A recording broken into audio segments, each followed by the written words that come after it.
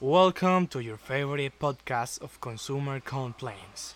Today, we are going to talk about the consumer complaints for different places. Without more to say, let's read the complaints. The first complaint is about housing.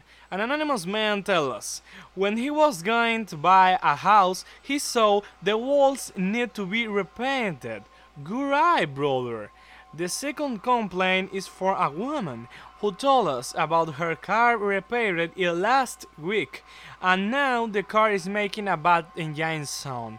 You should better check your mechanic, girl. Well, we continue with the next.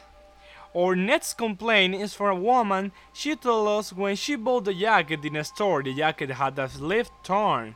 Good that you could see it. I hope they will refund your money. Now, we continue with the last complaint. It's about a computer crashed. One man tells us he bought a computer and that computer had a crash.